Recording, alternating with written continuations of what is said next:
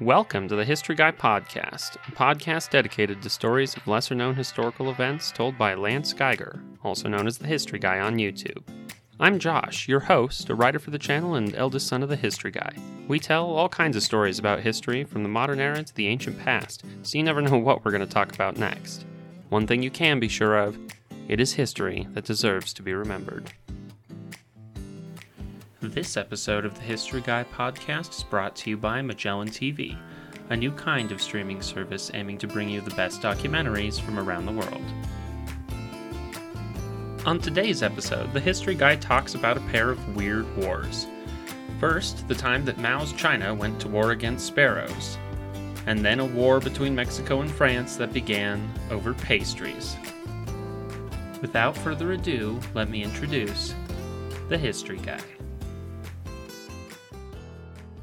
There have been some very odd wars fought in human history for odd reasons, and one of the strangest of those wars demonstrates the fact that sometimes things done with the best of intentions can have horrible results.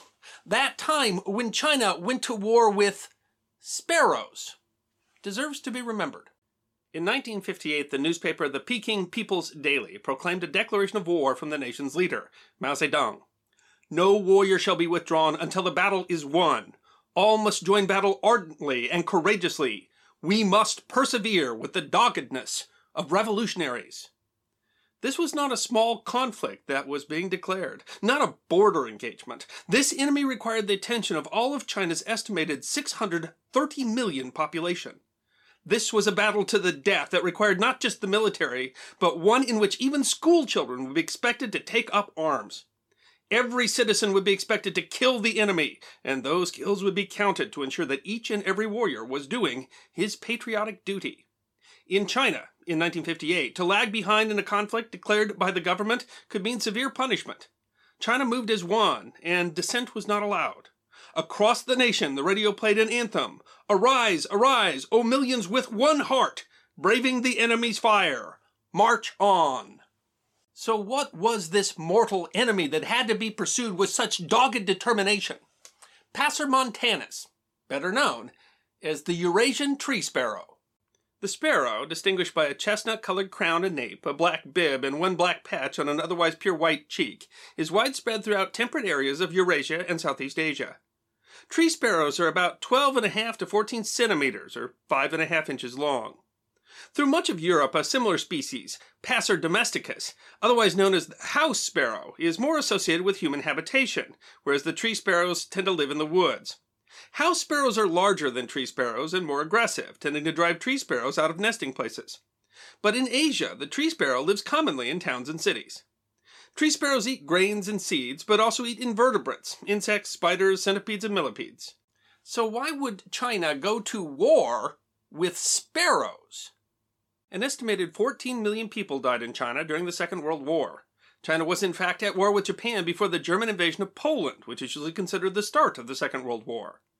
During part of that war, China was really fighting two wars, as the Chinese Civil War was being fought between 1927 and 1937, at the same time that China was fighting Japan. Although the Nationalists and the Red Army made common cause against Japan between 1937 and 1945, clashes between their forces continued. The conflict exploded into open warfare again in 1946, killing an estimated 6 million more. When Chairman Mao declared the creation of the People's Republic of China in 1949, the country had been at constant warfare for 22 years, and there were years more of insurgencies.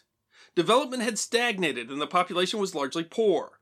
Public health was in a dismal state, with infant mortality as high as 300 per thousand live births. Disease was rampant, with tuberculosis, plague, cholera, polio, malaria, smallpox, and hookworm endemic throughout much of the country, and recurrent cholera epidemics that, in some years, killed tens of thousands. Thus, when in 1958 Chairman Mao and the Communist Party of China initiated a plan called the Great Leap Forward, intended to rapidly transform China from an agrarian society to an industrial society, a great patriotic health campaign was included among the many reforms of the period.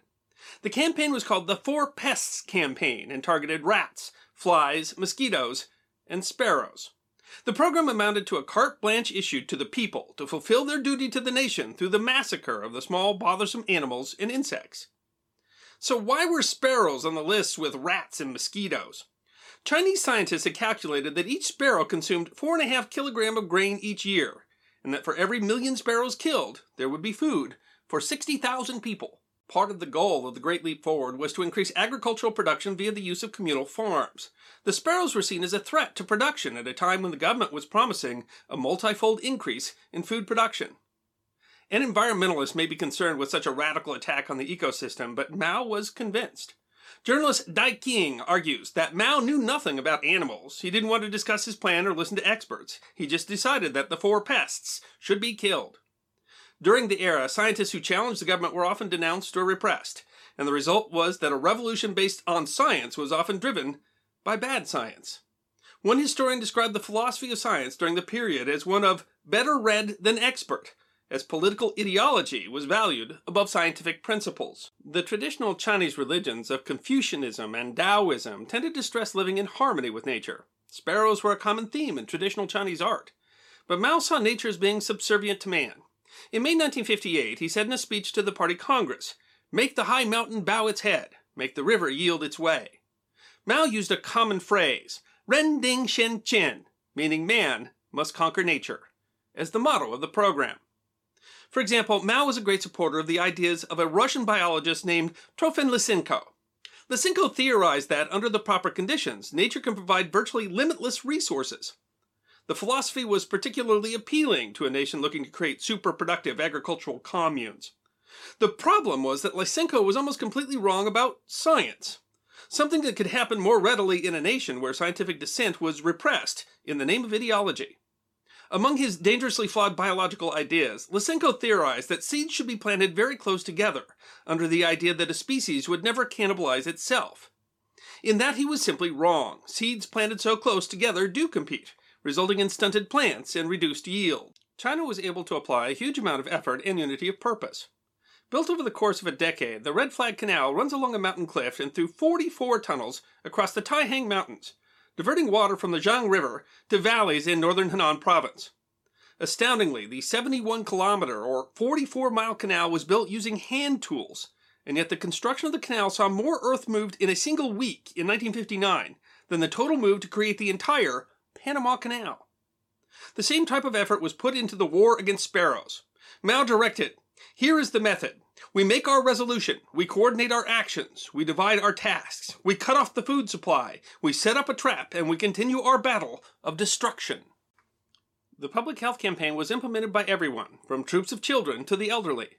The population took to banging pots and pans or beating drums to scare the birds from landing, forcing them to fly until they fell from the sky in exhaustion. Sparrow nests were torn down, eggs were broken, and nestlings were killed. Sparrows and other birds were shot from the sky. One witness from the time explained, "It was fun to wipe out the 4 pests. The whole school went to kill sparrows. We made ladders to knock down their nests and beat gongs in the evenings when they were coming home to roost." The campaign was made into an ideological battle, with the government declaring that birds are public animals of capitalism. Contests were held among enterprises, government agencies, and schools over those who handed in the largest number of dead sparrows. A Polish diplomat from the time recalled that when the Polish embassy in Beijing denied the Chinese request to enter the embassy premises to scare away the sparrows there, the Chinese merely surrounded the embassy with people beating drums. After 2 days of constant drumming, the Poles had to use shovels to clear the embassy of dead sparrows. A newspaper in Shanghai gave a description of the campaign. The citywide battle to destroy the sparrows began. In large and small streets, red flags were waving. On the buildings and in the courtyards, open spaces, roads, and rural farm fields, there were numerous scarecrows, sentries, elementary and middle school students, government office employees, factory workers, farmers, and People's Liberation Army shouting their war cries. In the city and the outskirts, almost half of the labor force was mobilized into the anti-sparrow army. Usually the young people were responsible for trapping, poisoning, and attacking the sparrows, while the old people and the children kept sentry watch. The factories in the city committed themselves into the war effort, even as they guaranteed that they would maintain production levels. In the parks, cemeteries, and hothouses, where there were fewer people around, 150 free fire zones were set up for shooting the sparrows. The Nanyang Girls Middle School Rifle Team received training in the techniques for shooting birds. Thus, the citizens fought a total war against the sparrows. By 8 p.m. tonight, it is estimated that a total of 194,432 sparrows have been killed. China has never reported exactly how many sparrows were killed in the campaign, but the estimates are that at least many millions were killed, and that the species nearly disappeared in China before, in 1960, the flaw in the idea became apparent. Researchers at China's Academy of Sciences performed autopsy on several of the dead sparrows and determined that the birds ate large numbers of insects, largely agricultural pests. Simply put, the bugs the sparrows ate would have done far more damage to crops than the sparrows. Killing sparrows was, in fact, causing a greater loss in crops. Locust populations soared, devastating harvests. In 1960, the party replaced sparrows with bed bugs in the Four Pests campaign. It is amazing, given its almost unimaginable scope, how little the rest of the world knows about what in China is referred to as the 3 years of Great Chinese Famine between 1959 and 1961. Chinese government figures say that some 15 million people died of starvation and related diseases during these 3 years. And if that's true, that means that more people died in China due to the famine than died in China due to the Second World War. But most estimates assume that those government figures are far from reality. Independent estimates assume that between 30 and 45 million people actually died in the Great Chinese Famine, one of the worst famines in world history. And of course, the famine wasn't just caused by the sparrow campaign. There were numerous policy failures. For example, Lysenko's close planting theory simply didn't work and ended up causing many fields to be lost entirely to rot. Government officials were afraid that they would be punished if they didn't meet their production quotas, and so they falsified their numbers, which caused an illusion of abundance that kept government from acting. Even as the people of China were starving, the government of China was selling grain on the world market in order to get money to pay debts and shifting fields from food to cash crops. This is, of course, not the only time in history that politics and economics came together to cause an environmental disaster to the detriment of the government's citizens. But the poorly conceived and yet incredibly effective campaign against sparrows in China, which then caused a plague of locusts, is a great example of policy failure on the grandest level. As went the sparrows, so went the people. Now's the part of the episode where we get to chat with the history guy. A little bit about what we just heard, what we're going to hear, and some behind-the-scenes stuff you only get to hear about on the podcast. To some extent, this is a war that could only have been declared and successfully carried out by a country like China under a government like Mao's.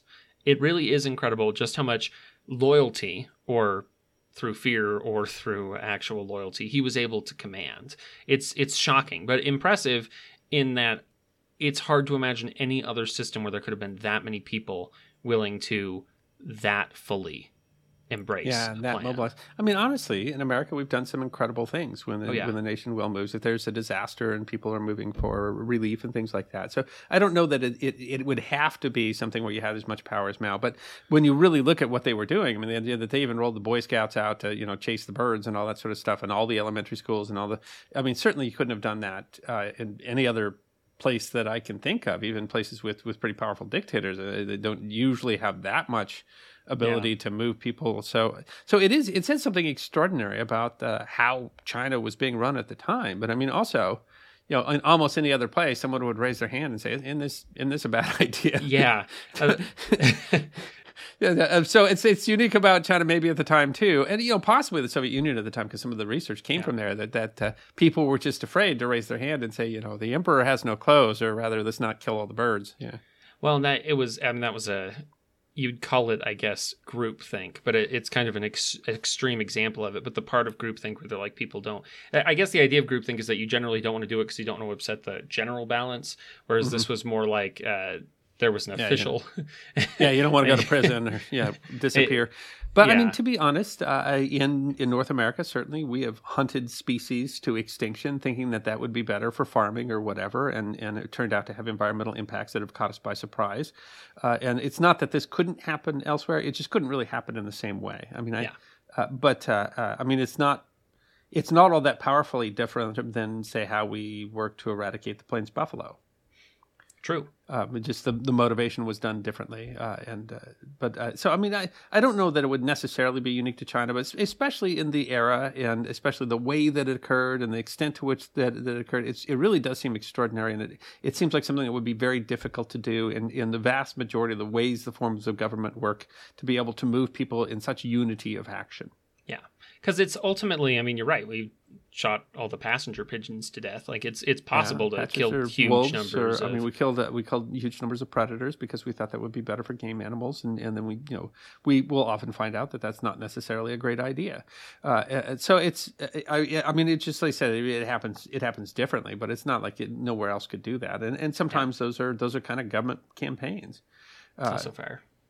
It really is amazing the dedication to killing these things, where they're standing around the embassy and clapping on things until the birds all die. It's a truly incredible. Do you? Yeah, the effort to kill the sparrows inside the embassy. I mean, it really is insane. But there was competition built into it, and it was a demonstration of your loyalty, and you can see how that is an attractive ideology to say, if we can figure out that bed bugs are the problem, can we, really move the entire population to get rid of bed bugs? But I mean, you also see then the risk that if you can do that, you can move into that form of action, that if you're making a mistake, it's hard to recover.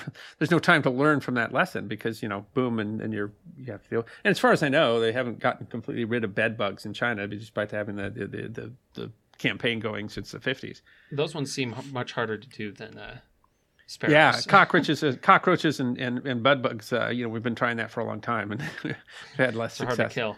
But it's, I mean, even those, there's a question on. I mean, they're something relies on those as a food source, and so if you kill enough. Yeah, anything. I mean, kind of any time in history when we said we are going to eliminate some species because we don't like it, that we've ended up having some side effects that make you wonder whether that was a good choice. And lots of other times when we've introduced species thinking it was a good idea and found out that was not a good idea. I mean, that's part of that is just the nature of humans versus nature, but I mean the lessons that you learn along the way. I mean, because China could move to action so quickly, so fully, so forcefully, then it was a very hard lesson to learn. It wasn't something they had picked up over time. It was like all of a sudden, like, oh, these were eating all the pests that were eating all the food. Maybe this was a really dumb idea, and it's a little hard to fix now because we got 1 billion dead sparrows on the ground. Yeah. I can't remember if you mentioned it in the video. Has that? Do you know if that population of sparrows has recovered at all? Do talk about it at the end of the video, and it is slowly recovering. But I mean, it's when you've done that much damage to it over time. But sparrows are apparently not easy to eradicate. Yeah, they didn't manage to quite do it. Still, probably could have with enough effort. But it's one of those things that they came remarkably close, and it's absolutely tragic ultimately that it ends up turning out the way it does, and that kind of brings contributing to one of the worst famines in human history. Yeah, it's that among other things, and that's it's terrifying to think that you could. Certainly, whatever you want to say about it, the motivation of the Sparrow campaign was because they thought it would improve public health. And then to find out that it would do the disaster that it does, it's a terrifying thought. That we can move people to action in a way that turns out to be such a bad idea. It's a part of why, ultimately it's a part of why some systems of bureaucracy exist where, if we try to make decisions like that, you want to try to look at it from as many possible. You try to head that off to figure out like, okay, if we do this, what? But that takes a lot of time, and we're not necessarily going to be right even. But that's part of that kind of snap decision of this seems to be a problem, let's destroy it. We've seen that turn out less than ideally. Yeah, less than ideally. Yeah, I mean, it's not like everything's wrong, but that's true. We run into that. We've talked about that several times. I mean, sometimes it's flood control efforts that cause the flood. So this is a really interesting and egregious example, and it's history. It's history that deserves to be remembered. I mean, but also the same way that the population with essentially hand tools just move water to change entire ecosystems and stuff like that. I mean, it's extraordinary that you're able to do that, and you just wonder whoever's in charge and pointing which direction to go. You hope they're pointing in the right direction. Yeah, because that's just it. Is that we can do some incredible things, but sometimes those have some incredible consequences. It's also interesting, the bad science behind some of these decisions is a really good example of kind of how complex nature can be. And this was actually a relatively simple connections, other than some other ones that you've talked about on the channel.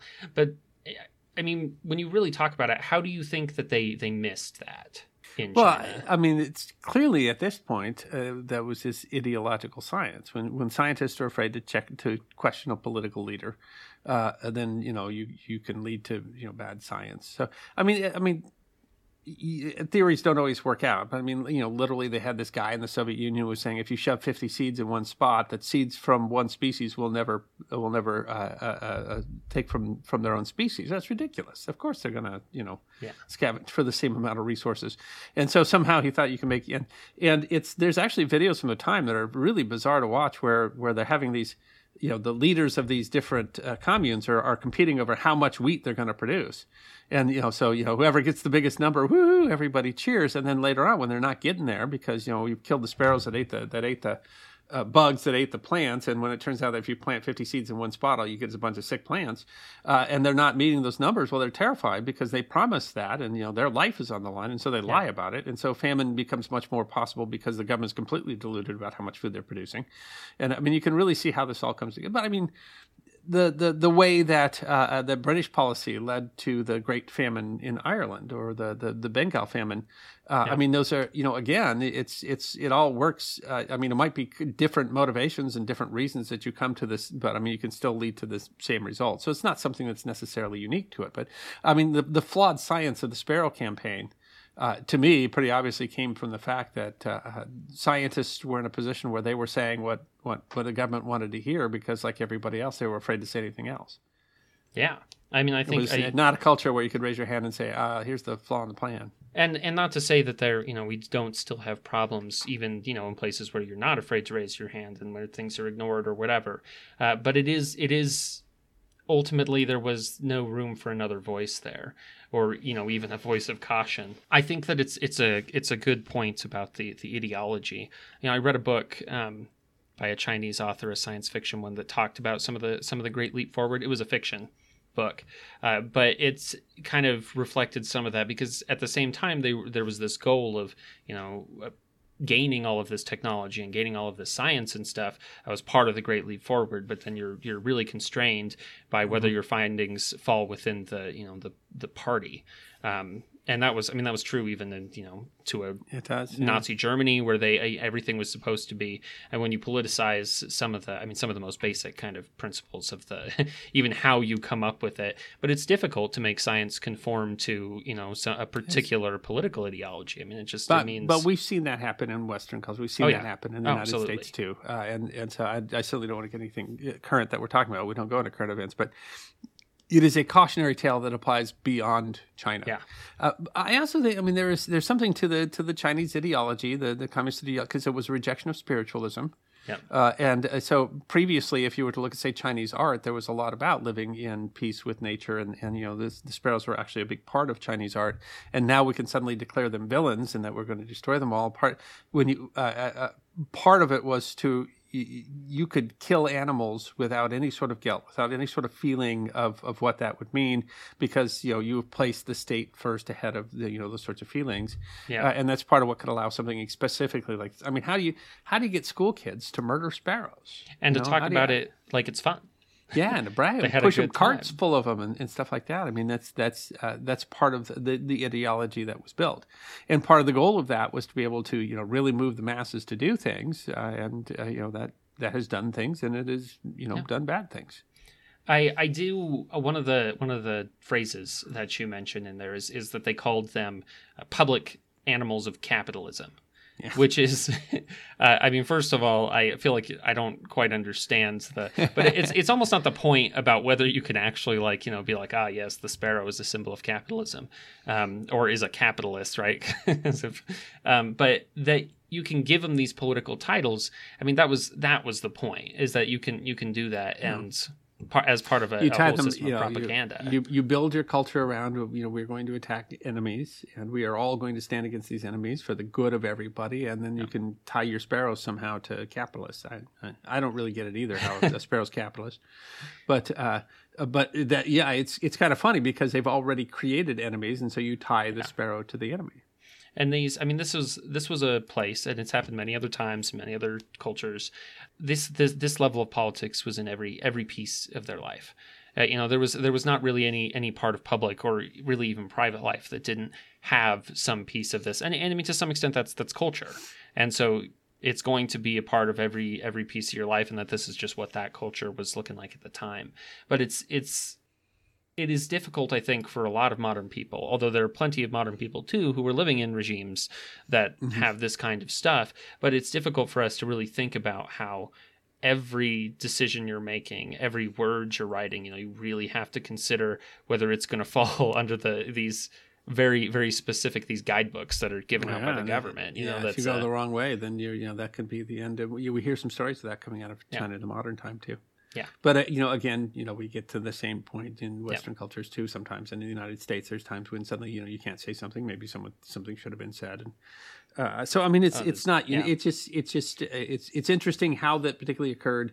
I don't think that the way that occurred could not have occurred so quickly, so drastically, so easily in something, like in the United States. But it's hard to say. And it's a cautionary tale in many ways. But one of them is, it's a cautionary tale that what you absolutely believe to be true to the point that you're committing your life to it is sometimes not a good idea. And it's interesting. I mean, because the people that were banging the buckets and firing the shotguns, I'm sure were quite sure that they were serving their nation and feeding their neighbor, and with absolute confidence. They're very proudly killing the Sparrows, and that belief was so misdirected. It's kind of shocking about what how much you can get people to believe in even a bycast. It almost seems comic. I mean, it almost the Sparrow Wars. It almost seems like ridiculous, and it's not. In the end, it's not ridiculous at all. Matter of fact, it's a horrible tragedy. But it's such a bizarre idea. So, like, how could we convince the whole population this was a good idea? Well, apparently you can. You can. And I think it is important, without commenting on any particular, current political thing, that this is a human story, and human society has always had issues where people can come in, and it's just one of those things that you look at this and you hope that we don't end up in a place like it again, and that you're not necessarily safe from it. But it is an interesting, for this particular kind of instance we're looking at. I mean, it did have a lot to do with what was going on in China at the time. That was integrally connected to it.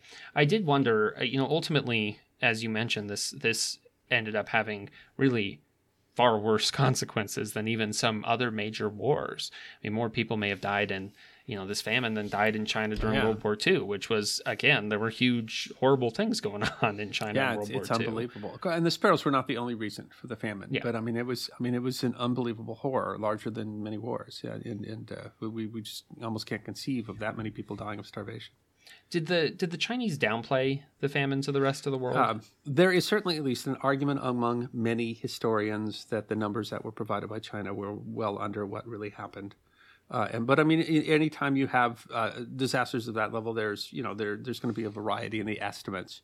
I think it's fair to say, without trying to get into politics, that you can't necessarily always believe this is the same regime that told you to kill the Sparrows, right? So that you can't always believe that everything that comes out of that regime is going to be truth, because you literally, as a culture where people are will conform truth to ideology. So. Beyond, I can say that there are people who are experts in the field who think that the numbers are much larger than what was reported at the time and what has been reported since. And even those numbers, as they were reported, I mean, were a tragedy of just immense. Unbelievable. Yeah. And it's frightening. But I mean, you're right that ultimately there's all kinds of places where we only have estimates, and there are a variety of reasons for that. But it's especially when you can blame the regime for doing it. The regime does not necessarily want to put the worst spin on that. I think that's a pretty natural. Very, very few places are out there to say, "Oh yes, we're bad, and we're so bad. Look," that's not usually what they want to do. Magellan TV is sponsoring this episode, and they sponsor all of our podcasts. And if you've listened to the podcast, you know that what we like to do is talk about what we've been watching on Magellan TV lately. And so what have you been watching on Magellan TV?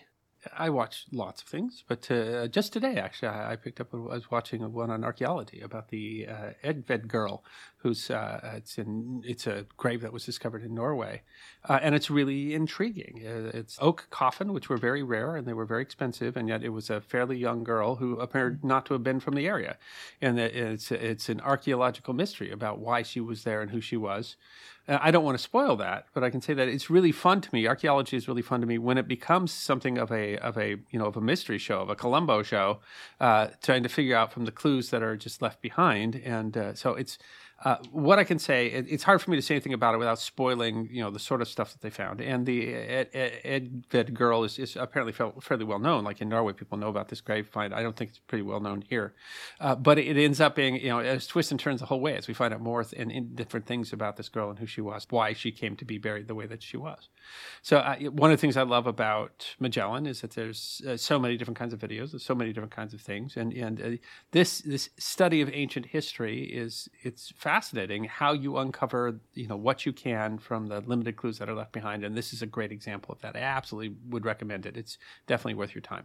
What have you been watching on Magellan TV? Similar vein, I was also watching an archaeology one. I opened this playlist, and the playlists are kind of cool that Magellan does. They'll kind of collect thematically some stuff, or like they've got a best of 2021. So I was looking at the Grandeur of Rome playlist, and what I saw in there was one that was about them digging up the port of Theodosius. Theodosius I was the last Roman emperor who ruled both the Eastern and Western Roman empires. Essentially what has happened now is that the ports that he had built have become totally full of silt and buried. And so now in 2004, they were building this, I think it's probably functional now, I guess I'm not sure, but a giant railway system under the Bosporus so that they could connect essentially Asia and Europe. So they were trying to do this, and of course this is a part of the world where you literally can't kick a rock without uncovering something ancient.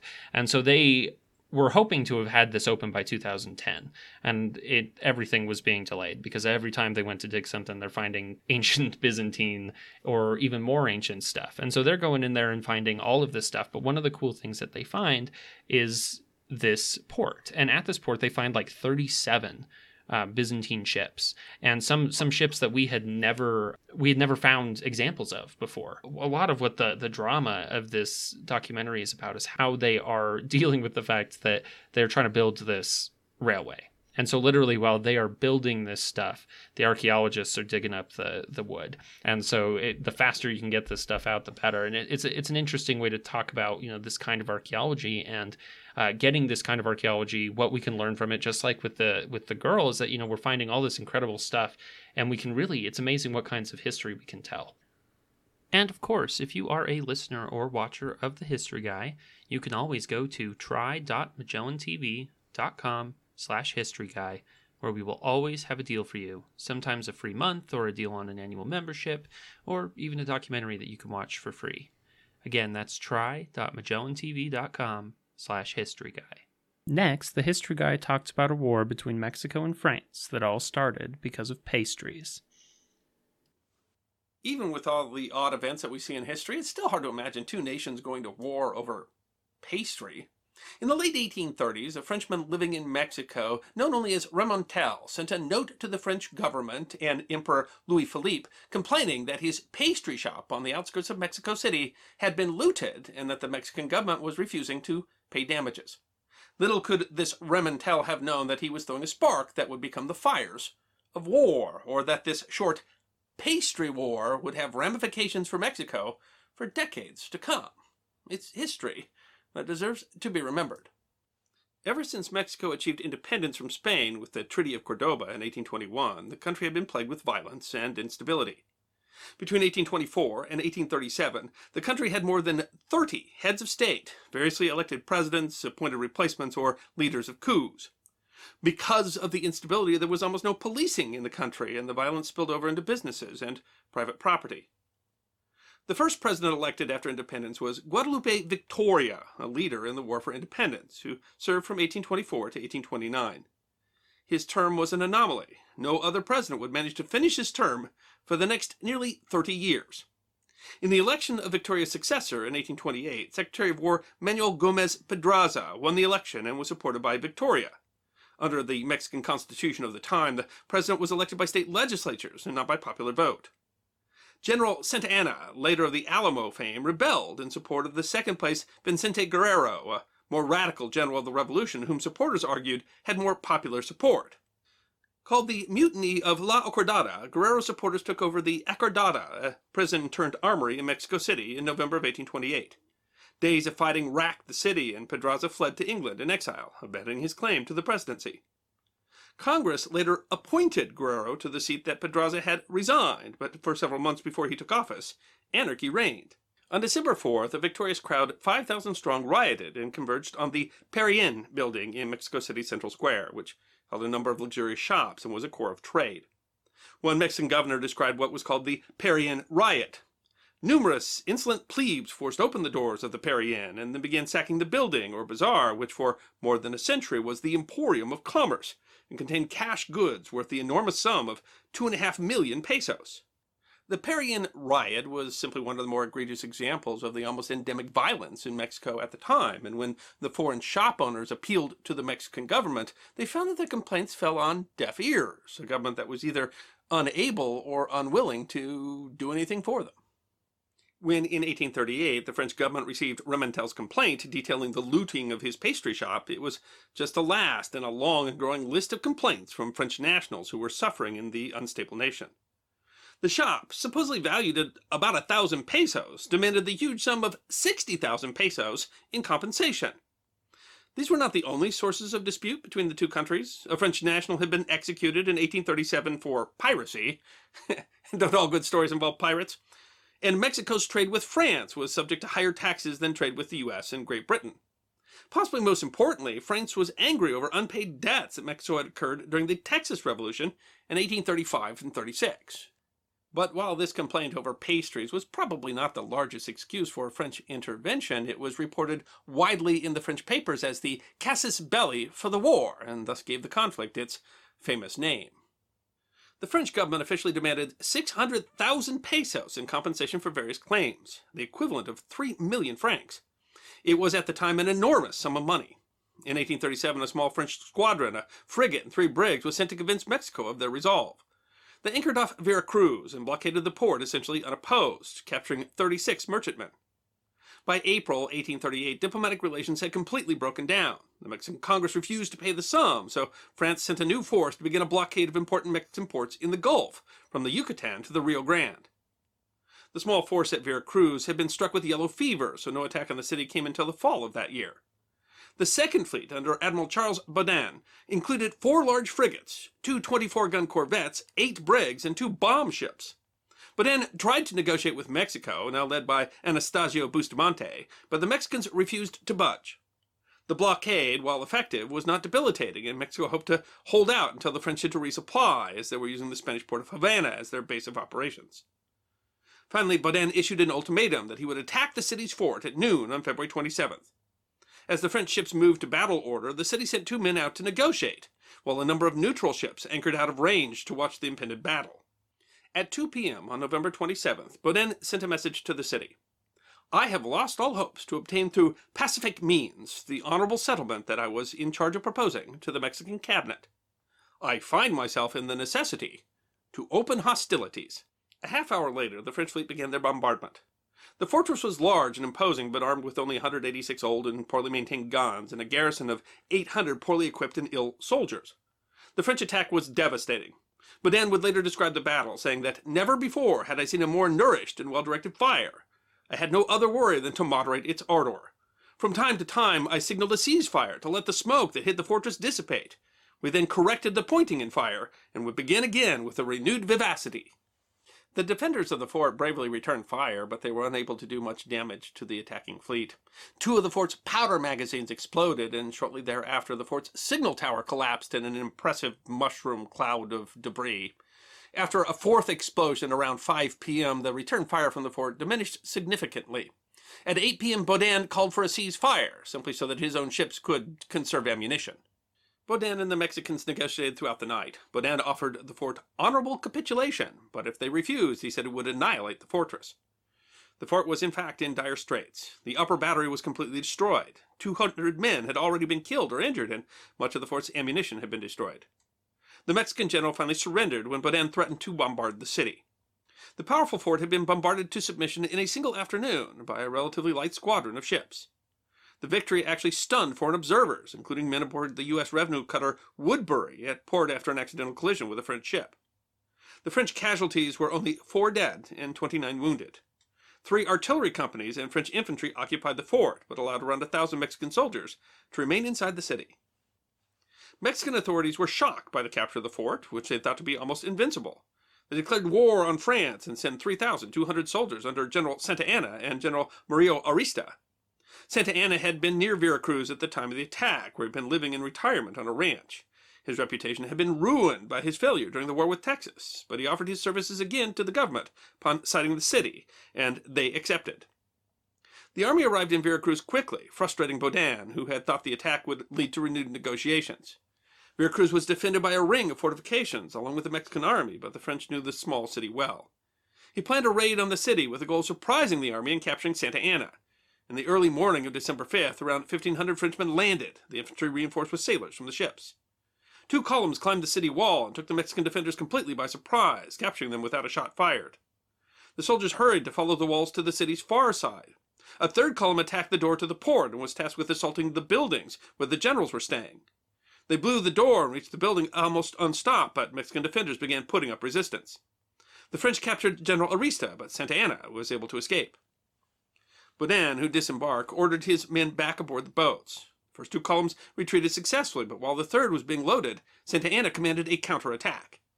The French used carronades on the boats and captured artillery to repel the attack. The Mexican force was badly bloodied in the attack, and Santa Anna's horse was killed and his leg badly wounded, and have to be amputated shortly thereafter. 8 Frenchmen were killed and 56 wounded, many of them by friendly fire in the chaos of the counterattack, while Santa Anna says she lost 31 killed and another 26 wounded. The attack did finally convince the Mexican government to return to the negotiations. The British offered their services as mediators, and Ambassador Robert Pagnam was dispatched to assist. The French did not change their demands as their position grew stronger, and ultimately Mexico promised to pay the 600,000 pesos, as well as a promise of trade commitments in place of indemnities for the war. The treaty was signed on March 9th, 1839, and the French forces withdrew. Thus, the short Pastry War, lasting only 3 months, came to an end. While the Pastry War was brief, it had a surprisingly large impact on Mexican history. One of the things it did was rehabilitate the reputation of the infamous general Antonio Lopez de Santa Anna, who then again seized the presidency in March of 1839. His dictatorial and incompetent rule, along with the sorry state of the Mexican economy, led to more instability, revolution, and violence. The impact on the Mexican economy and military was disproportionately large for such a brief conflict. That left Mexico in a much reduced position just 10 years before they would again be at war, this time with the United States. The Mexican loss in that conflict had a profound impact on the future of both nations and the relationship between the two. But the brief Pastry War set a precedent for more French intervention in Mexico. The 600,000 pesos was never paid, and that became a significant part of the complaints that eventually led to the much more devastating 5.5-year-long second French intervention in Mexico, which had the French briefly installing an Austro-Hungarian duke as Emperor of Mexico. While there were many causes of the instability in the Mexican Republic following independence from Spain, it was in many ways the Pastry War that facilitated nearly a century of instability and foreign intervention that really didn't subside until the end of the Mexican Revolution in 1920. All because of a complaint over some stolen pastries. Mexican history is very interesting and quite convoluted, but I think it's absolutely shocking to look at this event, this Pastry War, which sounds absolutely silly, and see how many consequences and how long these consequences lasted. Mm-hmm. Do you think that Remontel, when he gave this, sent this request to the French government, do you think he had any idea what he was about to set off? I doubt it. I mean, he was just he was a merchant who was wrong, felt he was wrong, and he was looking for someone to compensate him for his loss. So, no, I don't think he probably thought the France was going to come invade. But he had to have some understanding of the political situation. that was going on, and probably some of the attitudes towards foreigners and the foreigners' attitudes towards the Mexicans, and so I'm sure that he had some clue of the context of things, but I sincerely doubt that he thought that it was going to wind up being what it was.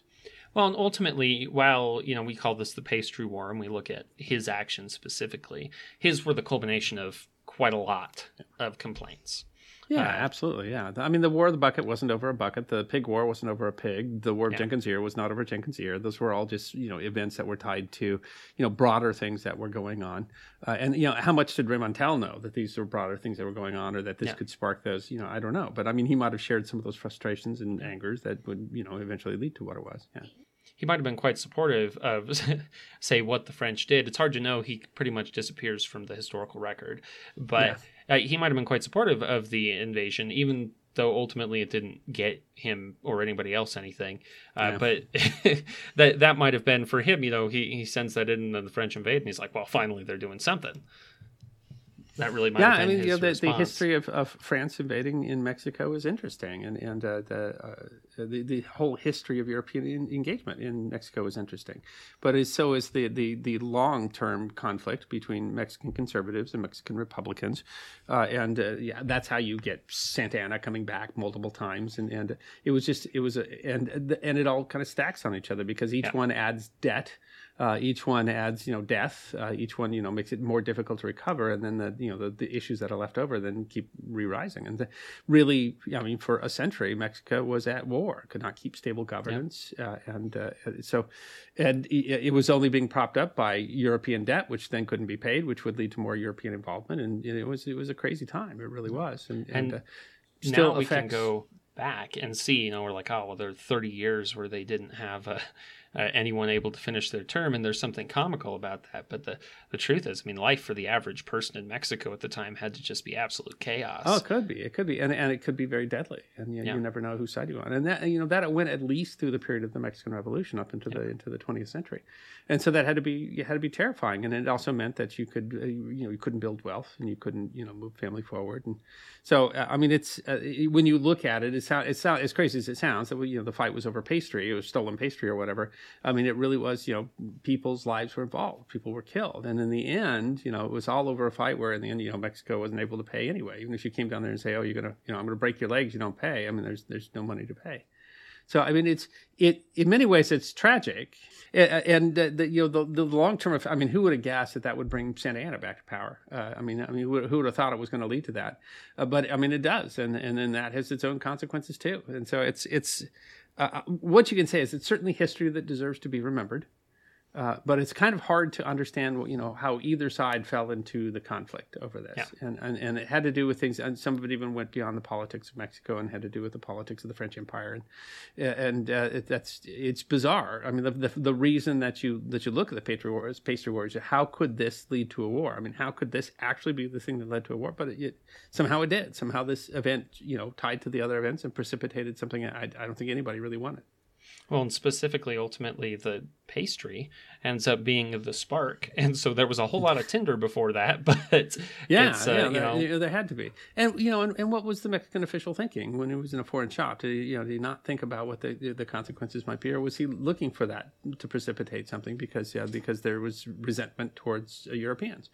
And so everybody involved, I don't imagine we're thinking, it's going to wind up here is that France is going to invade Mexico over these pastries, but that's they also had to have some idea of how crazy the situation was. Yeah, that there was always truly the foreign countries were threatening. They try to get someone to pay for and competing over who. There were various European interests in Mexico. Some of that to offset what's going on in the United States as well. They're still growing empires, and everybody was always afraid that someone else was going to step in and take control of the situation. And that's what you had Spain, you had Mexico. There was also a German interest in Mexico. There was an American interest in Mexico, and this is just part of that broad tapestry of Mexico prior to Spain. Mexico was not a single unified people, and so you've also you're tying together knots that had never been tied before too, and with the people who were never able to do that outside of having that forced upon them by a European influence. There's a whole lot that went into instability. as well as just basic fundamental questions about power as an institution. And I mean, the questions that were being asked in this unstable period in Mexican history were questions that were being asked throughout the world. They were just Mexico was in a position where they could shake it more. Yeah. I think that's a really good way of saying it. You know, a lot of the people in the comments of this video make the joke that of course it was France that would start a war over pastries. They take their pastries very seriously. Oh. But from a serious standpoint, I think as we've talked about, the war was about quite a lot more than that. And if whatever the shop was, if they came in and destroyed the inventory, then it would have been. I mean, the only connection there is that it's not a shocker that the person that was running a pastry shop was French. I mean, maybe he was more likely to be an expert in pastry. But I mean, if he was selling something else and they had come in and busted it up or taken his money or taxed him in some way, and he complained to the emperor, it could have led to the same thing. But I mean, it's one of the reasons you talk about the pastry war is just because the whole premise of it seems absurd. I mean, we say the same thing about the pig war and the war of the bucket and that's why people talk about it. That's a little bit different, but I mean, yeah, you have these. The whole name of the war seems so ridiculous. Like, how did this lead to a war? And you find out there's a whole lot more to it than than the precipitating event.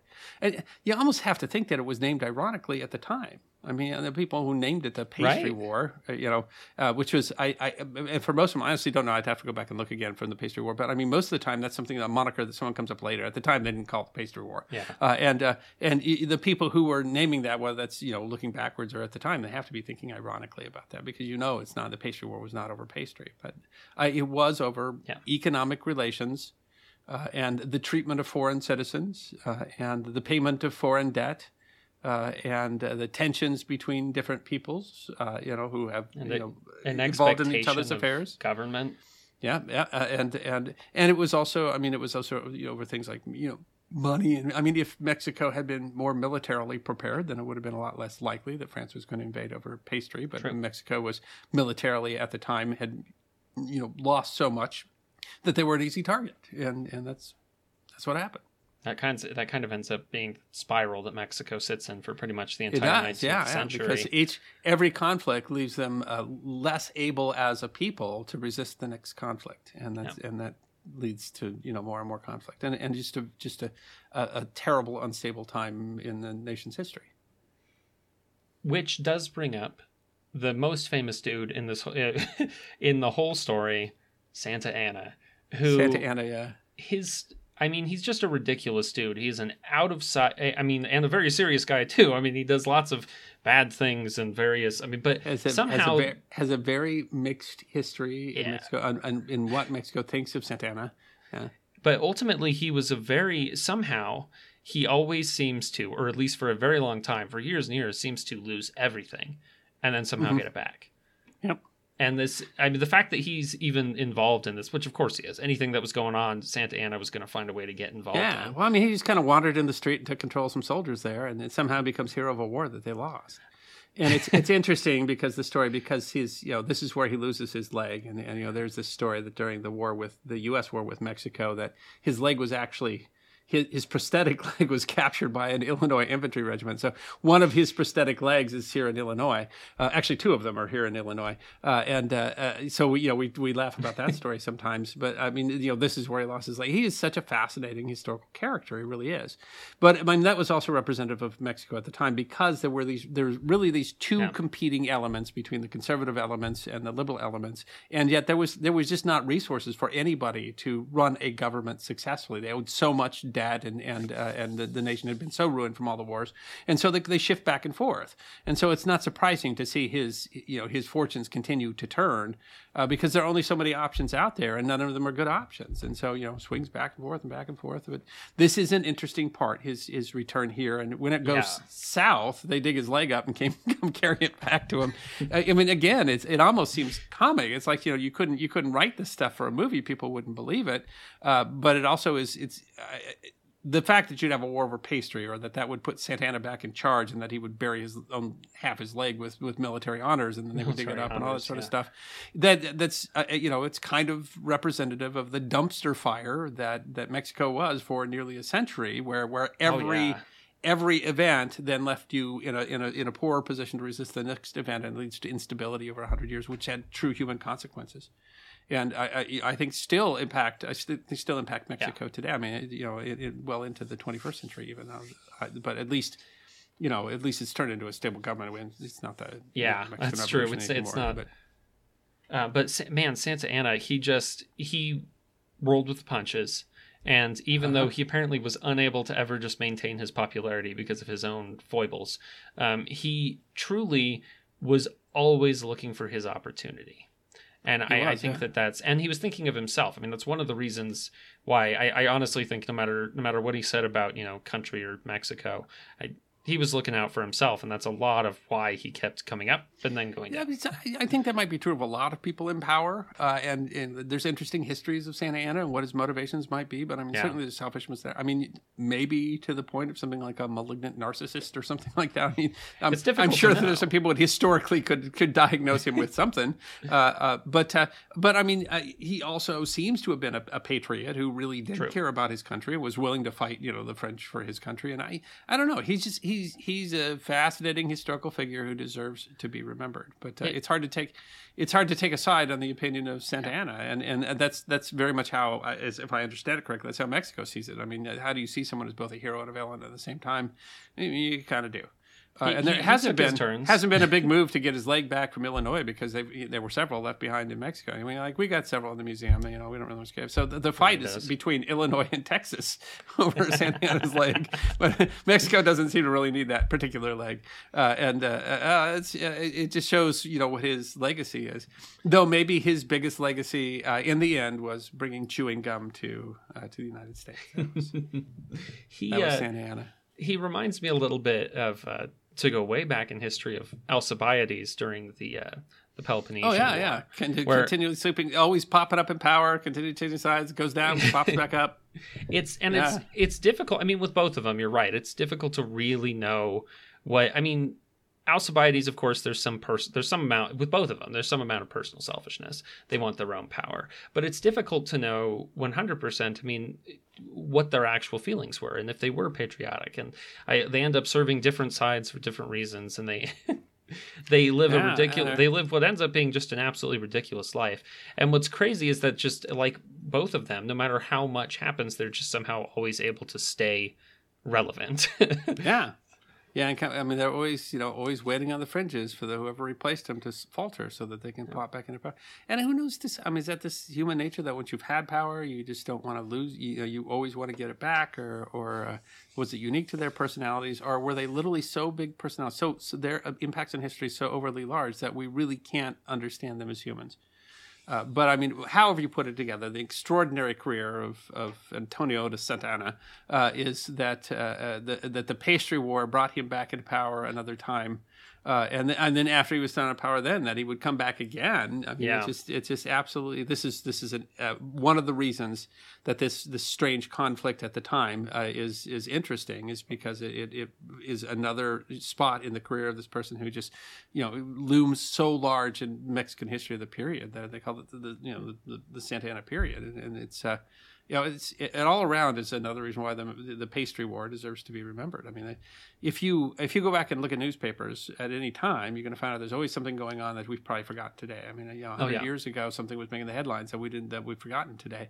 And but when you go back and look at those, you really understand what they mean from the time, and then you see why the history guy believes that history deserves to be remembered.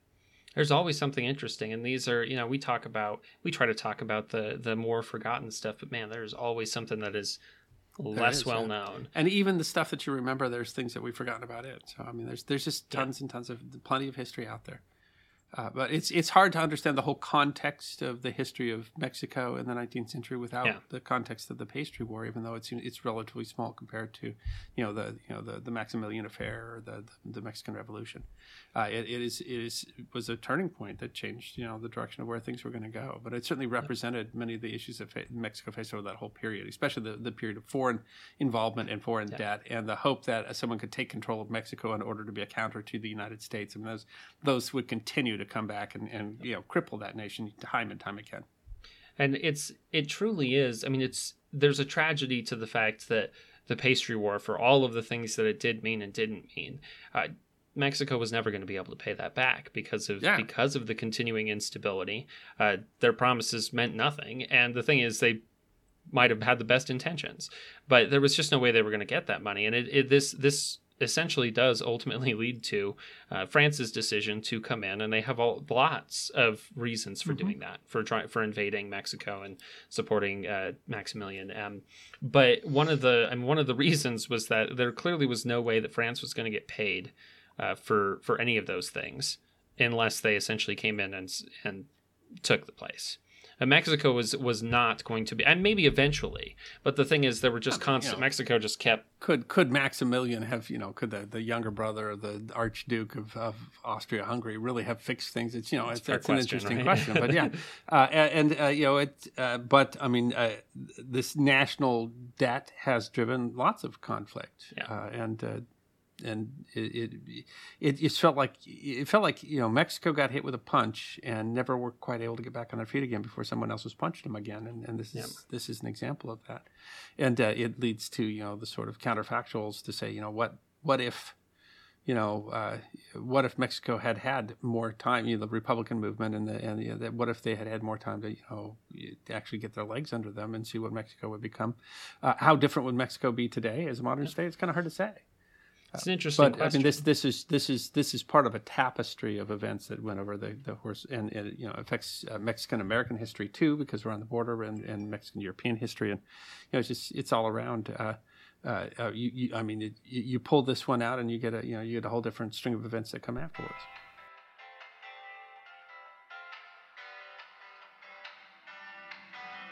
Thank you for listening to this episode of the History Guy podcast. We hope you enjoyed this episode of Forgotten History, and if you did, you can find more on our website, thehistoryguy.com. We release podcasts every 2 weeks, so stick around if you want to hear more podcasts of Forgotten History. You can also find us on Facebook, YouTube, Instagram, Twitter, and Patreon. You can even get a personalized message from the History Guy himself on Cameo.